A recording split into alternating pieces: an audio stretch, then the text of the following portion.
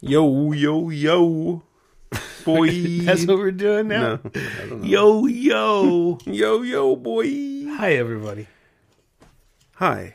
Hi. Oh, hi, Mark. Did you see that Tommy Wiseau Joker thing from the Nerdist? Yes. It's, I saw the one where somebody stuck him into the scenes with Heath Ledger. Oh, that's probably even better. Yeah. Well, I mean, worse. Well, You know, worse, but Yes. yes, better, worse. Trainwreck-ish. Worse. Worse. It's so worse. So what's up, man? So I won't be going to Summit this year.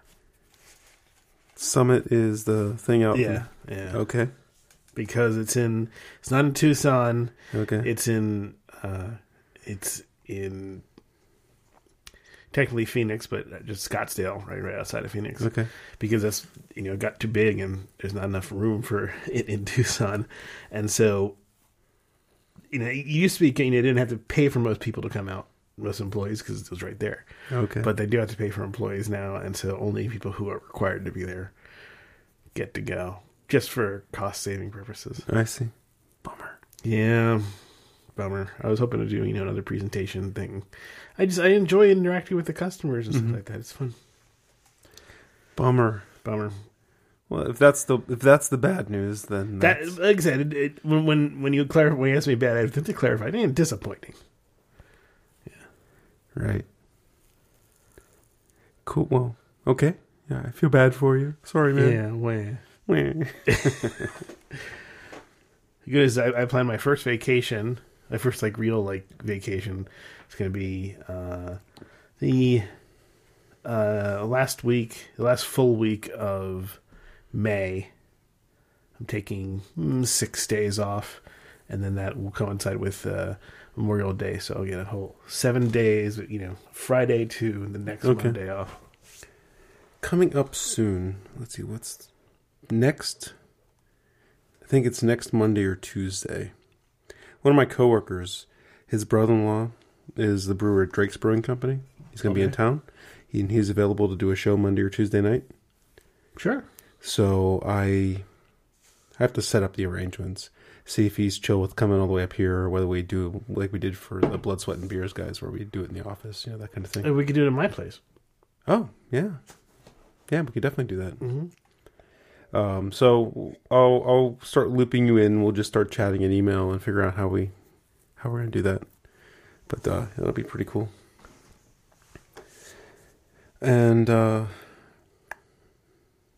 it's been a busy week as a Microsoft employee. You're stuck on this thing. Yeah. You've drunk the Kool-Aid. You are in it now. I am.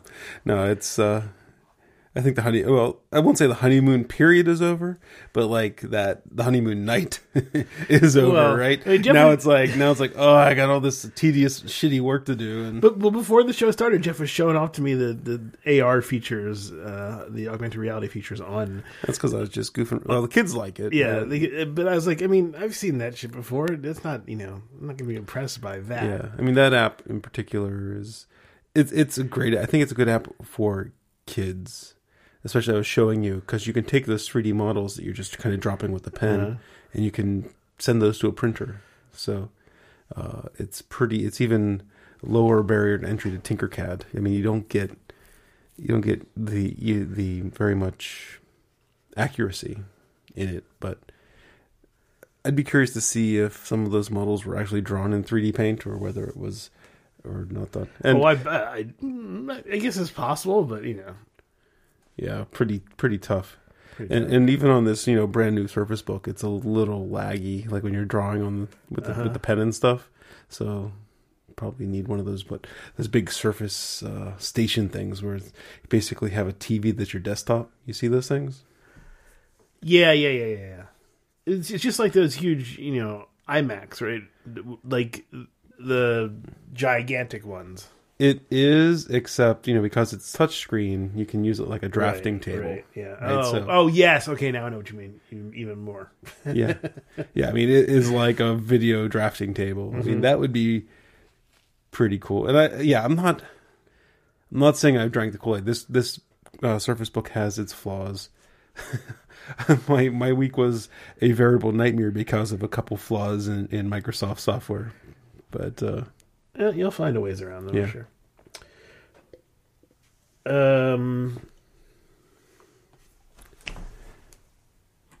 Yeah.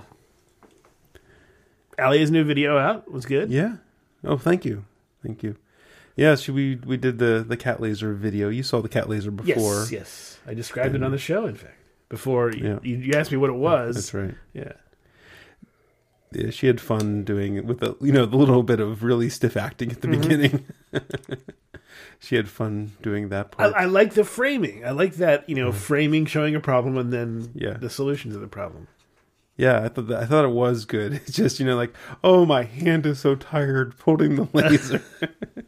Well, it's not meant to be professional, right? I mean, if you had a camera with great depth of field, you could make, it like a steady cam, so like a steady cam shot in a dark room. Just dun, dun, dun, dun, put some some tense music behind it. Dun, dun, dun, oh, and then she goes, and then she holds up her hand, and you zoom in her hand. Oh, yeah, exactly. I mean, you could go that route. There'd be a lot of work. Yeah, I think it got the point across.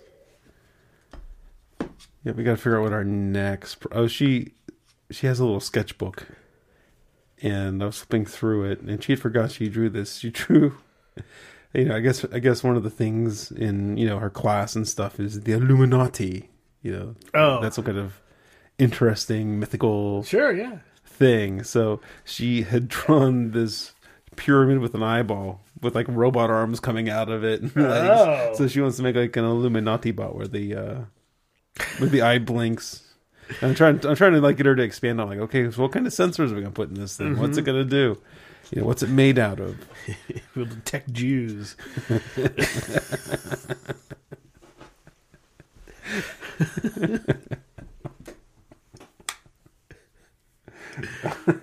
Okay. That's what all the conspiracies are about. Okay. Right?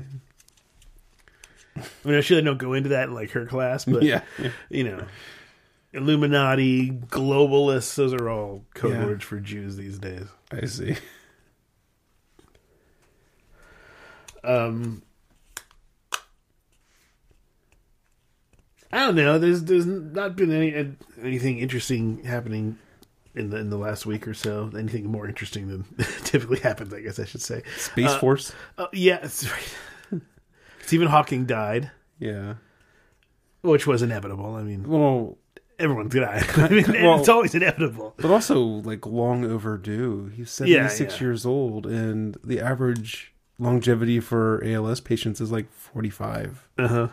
Or something like that. So, yeah, he got 30 extra years. Yeah, it's hard to be like upset. But he had better care than probably any other ALS patient. Right. Yeah. So that's what helped him prolong his life. And just imagine all the ideas that were stuck. That was kind of like the tragic part of it. Yes and no. I mean, there's a thing about physicists where they kind of reach a half-life, right? They reach a point where their ideas stop being... I mean, he was having some of those, like a whole bunch of ideas on like how humanity's going to end, that kind of thing. Yeah, but it's also, Einstein couldn't see past his stuff to get into... I mean, he did amazing things, and then he was stuck on the same thing forever. And other minds have to pick up the slack, and it's not because Einstein wasn't brilliant or that Hawking wasn't brilliant. It's because once your mind is in a state of thinking about something, it's hard to go outside of that and think about other possibilities. But you had such a narrow bandwidth channel of communication. You just wonder what was he never able to express. Right. But he probably was able to express the most important things. I think after 30 years of that, you get used to it. And you figure out efficient ways to express your communication, because clearly he put out papers at a steady rate regardless. So it wasn't like he wasn't getting things out there. It wasn't like he was stuck in his brain. He got like stuff consistently published, and he did talks, and he wrote books. I mean, this was not a guy who had trouble communicating. It would be for us, because we would not be in that situation. But he was there for 30 years. He had mastered that shit. And I'm sure his speech system and his, eye tracking and all that stuff that he had was probably had gotten much better over time. One of the greatest beneficients of Moore's Law, probably. Definitely, yeah, up there in terms of what he could do. I know that for a while he wanted, when he first started, he got the voice. He wanted it to be an English accent because that's what he had. But then after a while, it became so iconic that he didn't want a more natural voice. Yeah, he stuck with that kind of early '90s robotic synthesizer.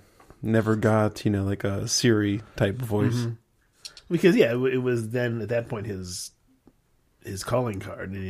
So yeah, he knew he also knew how to manage his fame. Because let's face it, he was not that great a guy. If you look into his personal life, there's some great. He divorced his wife for his caretaker. There's all types of weird shit going on there. I'm not sure what's happening. Yeah, the coworker guy I carpool with. The first thing he said when they came on the radio is like, "Who are they going to get on the Big Bang Theory now?"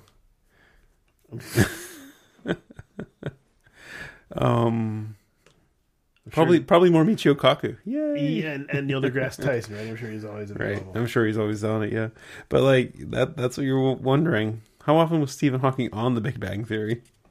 It's as I've always said about, and not me, I didn't come up with this, but as people have always said about the Big Bang Theory, it's a dumb show about smart people. A very dumb show that's technically about smart people.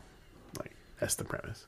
And for a while when Community was on, the thing was, and Community is a smart show about dumb people.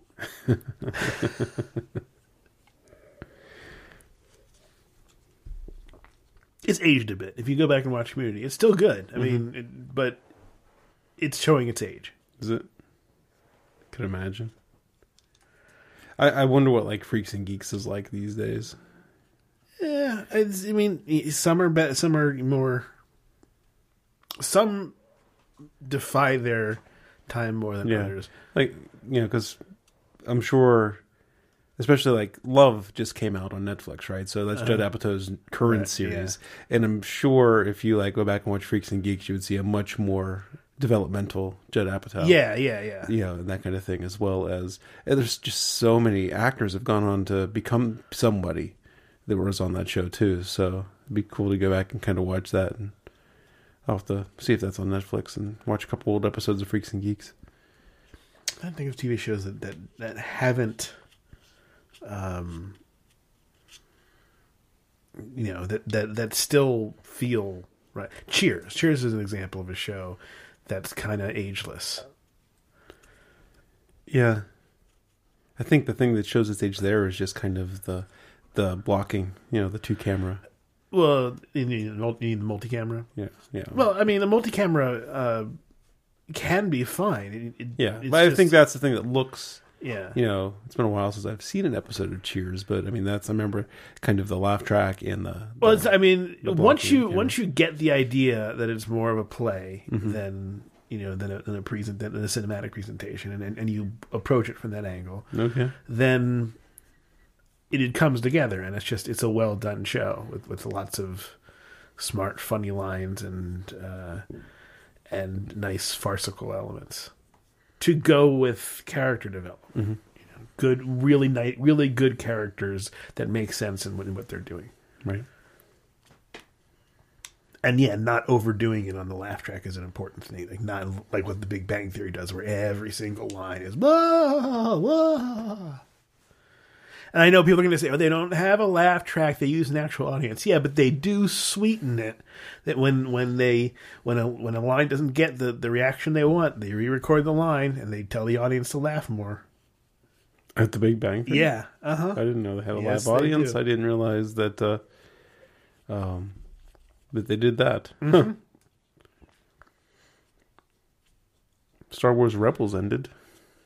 Yes, there was lots of stuff on websites that I did not read about Star Wars Rebels. It was so this, they had to tie up the series, so this whole season had a bigger arc to it, and it kind of they kind of closed the story of the Siege of Lothal, so it was. You just said and I have no idea. Yeah, well, so I mean, but it closed it out. They did kind of rush to wrap up some stuff at the end, and then there was a flash forward of one of the characters. So you kind of, and it's funny how far to flash forward. It flashed forward to after Return of the Jedi. Okay. And so they're talking about the Battle of Endor and stuff like that. Well, that's supposed to take place on like a 5-year period, right? That whole. Yeah. Well, yes. Rebels takes place. No. I mean the 3 movies, the 3 Star Wars movies. They're like, and Rebels probably takes place like maybe starting 5 years before Episode 4. But the only thing, there's a couple things in the middle seasons, where they were just filling show that, like, Lando has a cameo in it, Leia has a cameo in it, and maybe it has to be like right before Episode 4 for that all to make sense, because basically the Rebels repel the Empire from Lothal, and that kind of slides right into Rogue One, Episode 4. So I think it's all compressed right in there is how it actually ended up. So Rogue One actually is a part of like Rebels. Well, I mean, it's kind of canon, right? But Rebels, I mean, there was a couple teasers in Rogue One that Chopper, the astromech droid, was in Rogue One in a scene, and in the background, right? But they did a couple token tie-ins, and then over the PA system at the Rebel base, you hear them call. Yeah, but these are not like plot elements. These are Easter eggs. Yeah, they're just no real tie-in. Oh, yeah, they did a couple Easter egg tie-ins at the end of this season. They mentioned from Rogue One, who was the bad guy? Krennic. Krennic. Yeah, they mentioned Krennic. Because it was basically because Grand Moff Tarkin played a big role in this last season, and basically there was some exposition about Tarkin talking to his people about basically his project versus Krennic's project, that kind of thing. What was his project? A 3-winged TIE fighter, like Interceptor or super advanced TIE fighter. But then he met his demise. That reminds me that I was reading a thread, and someone posted a video where somebody was praising The Last Jedi for solving space combat. Ruining space combat. No, solving it because because everything now made sense in the world based on what was in The Last Jedi. And it's like, no, but I watched it just to see what it was about. Essentially, the guy. So what the guy didn't realize, I think, is that this mouse moved. There you go. Jeff's screen just popped on. He was like, "What happened?" Because when I moved my towel here, it pushed Jeff's mouse. Anyway, back to what I was talking about with the video. The video essentially explains that, well, apparently these weapons in Star Wars have ranges, so that's why the big capital ships have to get close together, and that's why fighters are involved. I'm thinking, basically, Star Wars is a mishmash of 18th century frigate-style naval warfare with a bit of mid-20th century World War II air fighter. Right? That's the tactics that it plays out in Star Wars. I mean, it's mostly dogfights, right? Well, in terms of the fighters, but then there's also the capital ships are more like frigates in mid-18th century naval battles.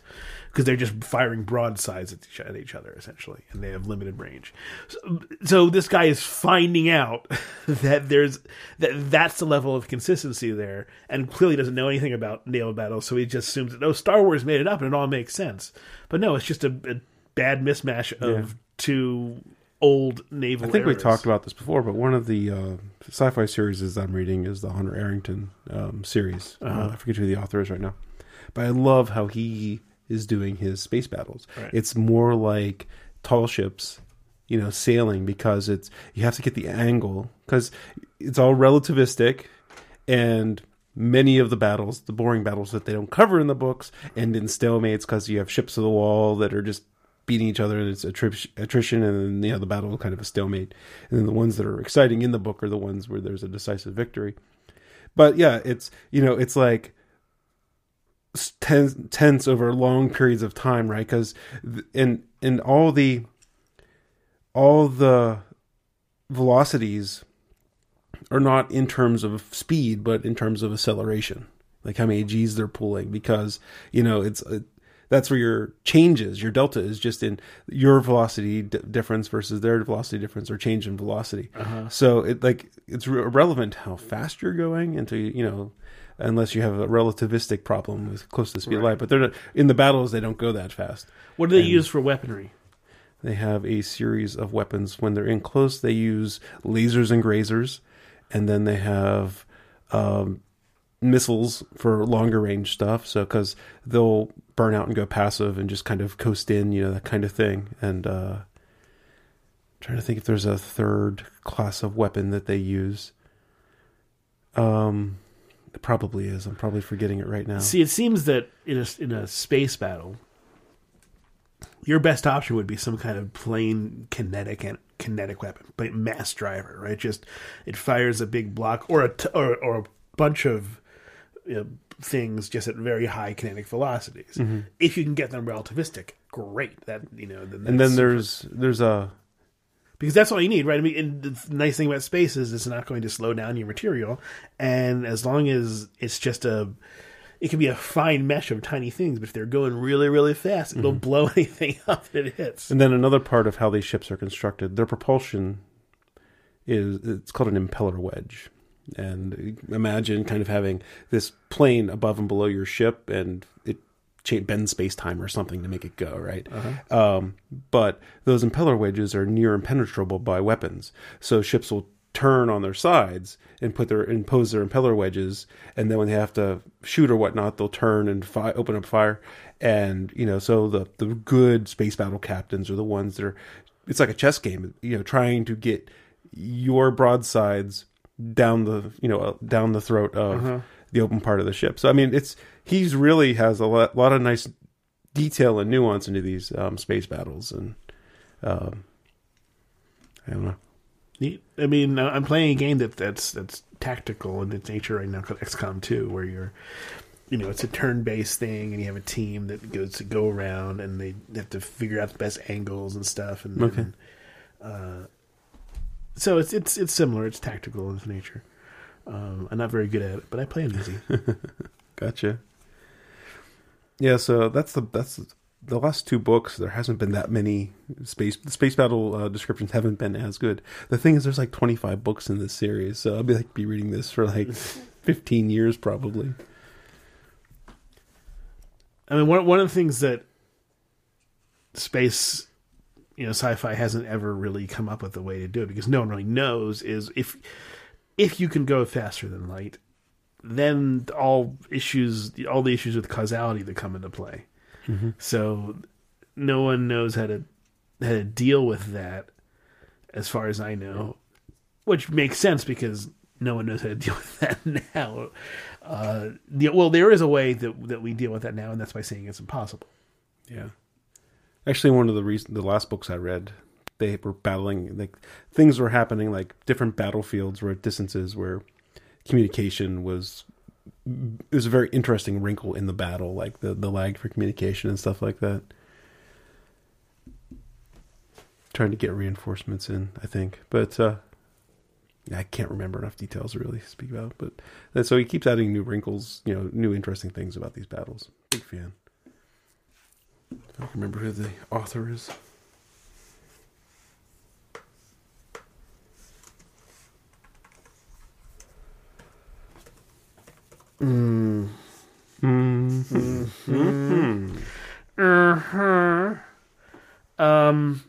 Yeah, stuff and things. I think we should move on to a show. Okay. Let me just get the author's name here real quick.